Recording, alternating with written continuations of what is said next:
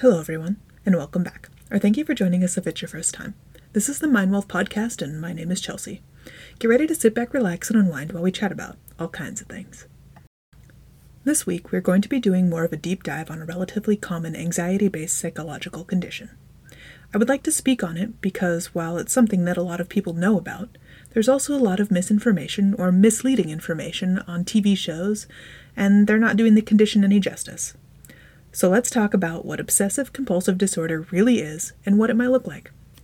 First off, you need to know that obsessive compulsive disorder, or OCD, is something that around 1.2% of the adults in the US have.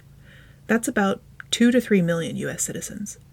And more of those people are women than men, about 1.8% female to 0.5% male. While OCD can present at any time in a person's life, we've found that there are usually two different age brackets when we start to see these tendencies appear. The first is between the ages of 8 and 12, and the second is late teens to young adulthood. Now, this doesn't mean that it can't appear at other times, but these are the most common. And if we're talking about numbers when it comes to kids, about as many kids have OCD as kids with diabetes, or around 500,000. That's about 1 in 200 kids. So it's relatively likely that a handful of kids in your local schools deal with this on a daily basis. What are obsessive and compulsive behaviors? Obsessive behaviors are intruding images, thoughts, or impulses that occur over and over again. Generally, the person having these thoughts does not want them and feels like they are out of their control. In many cases, the person is aware that the thoughts are illogical. These obsessions get in the way of their everyday life, and that's for good chunks of time. They're causing these people discomfort if they're not addressed. The most common obsessions when dealing with obsessive-compulsive disorder are contamination obsessions, which center around things being unclean. If it's dirt or body fluid or germs, anything that is perceived contaminated causes discomfort to the individual, and they cannot stop thinking about it. Sexual obsessions, which include thoughts or actions and aggressive behaviors revolving around inappropriate interactions with other people. Violent obsessions are the fear of acting on an impulse to hurt themselves or others, or extreme concern with violent images in their minds. Religious or moral obsessions surrounding what God believes of them, or a very strong concern for what is right and what is wrong. No gray areas. Identity obsessions, which center around sexual orientation or one's gender identity. Responsibility obsessions are based around them worrying that they caused something that is highly unlikely they could have caused, or hurting people because you weren't careful enough. Perfectionism-related obsessions are the concern with everything having to be just so, things having to be in an order or even, the idea that tasks must be performed perfectly. It can also be the worry that you're losing important information or the fear of making mistakes. And then there are more infrequent obsessive schools of thought centering around relationships or death or emotional contamination, which is the fear of catching another person's personality traits. These are just a few examples of other kinds of OCD that's out there. Now, mind you, every tendency that I've talked about this far has been extremely brief. It's not giving you a very in-depth look at which each of these OCD tendencies might actually be about, so if you're looking for more information or you think maybe you need some help, I will link resources in the show notes, so just go ahead and take a look at those resources. The most important thing to note about OCD is that it is, first, unwanted thoughts that a person cannot escape, followed by actions to try and calm those unwanted thoughts in hopes of escaping them or calming them. Now, these unwanted thoughts are what the person might consider completely irrational. Things like, if I don't eat this cookie the correct way, my parents will die. So they understand, but their brain keeps continuing to tell them until they've soothed this thought that if they don't soothe it, bad things will happen. Now, the compulsions, which is what they have to do to soothe those thoughts, they can be seen to come out in a number of different ways, whether it's counting or cleaning or whatever it is. These compulsions are in direct response to the obsessive thoughts, the thing that they need to do in order to make sure that those obsessive thoughts don't happen. That is the compulsion part of OCD.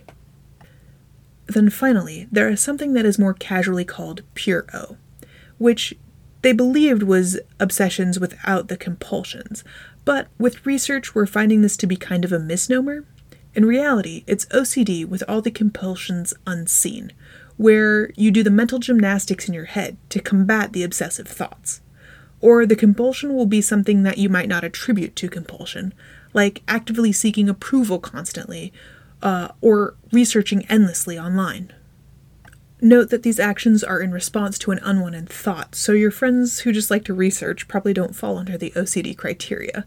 Some of the criteria include: the OCD cannot be attributed to drug use or other medical conditions, that the OCD takes up at least an hour of a person's day while in emotional distress trying to rectify the thoughts, creating impairment in their day-to-day lives, and their symptoms are not better attributed to a similar anxiety disorder, such as body dysmorphia or hoarding.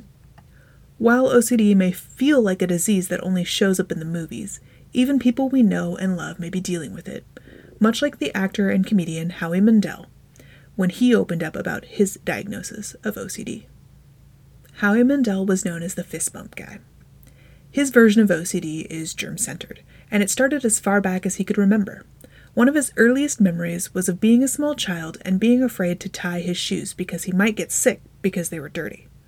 Howie preferred to let the other kids believe that he couldn't tie his shoes instead of telling him the truth, that he was afraid to tie them. This constant need for cleanliness impacted his life as a father so much.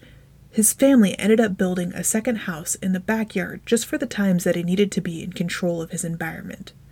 If his children were sick, he would wear a mask constantly. He cannot eat in the same spaces. And if his wife was sick, he couldn't sleep in the same bed. His wife even recalls a particular trip on the way to the airport, and the bottom of his daughter's shoe touched his leg. It was all he could think about. He requested that they return home so he could begin his cleaning rituals again. After his diagnosis, and his wife's ultimatum, if you don't get help, we can't keep doing this, Howie is now an advocate for the cause. He partners with an app called NoCD.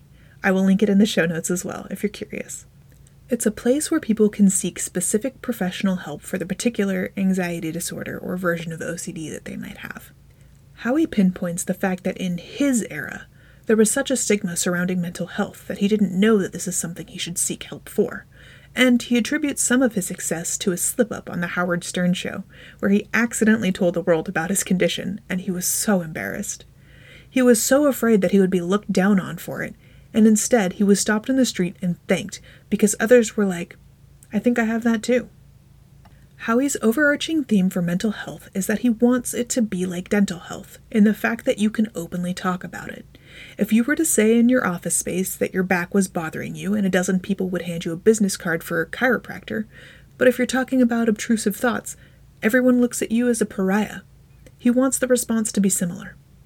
Mental health is just an extension of our physical health, our whole body well-being. Some days we aren't going to be okay, and it's important to know that on those days, we have support systems in place to help us get through, or where to look to find those support systems. So if you're struggling with wondering if you have OCD, or if you're just struggling in general, I'm going to link those resources in the show notes like I said previously. Or if you just want to learn more stuff, it's also in the show notes. And as always, thank you so much for hanging out with me today. I've enjoyed our time together. If you want to join me again for another chat, you can keep your eyes peeled every Wednesday for a new episode. Feel free to follow me at MindWealth on Instagram if you want to get to know me a little bit in the meantime.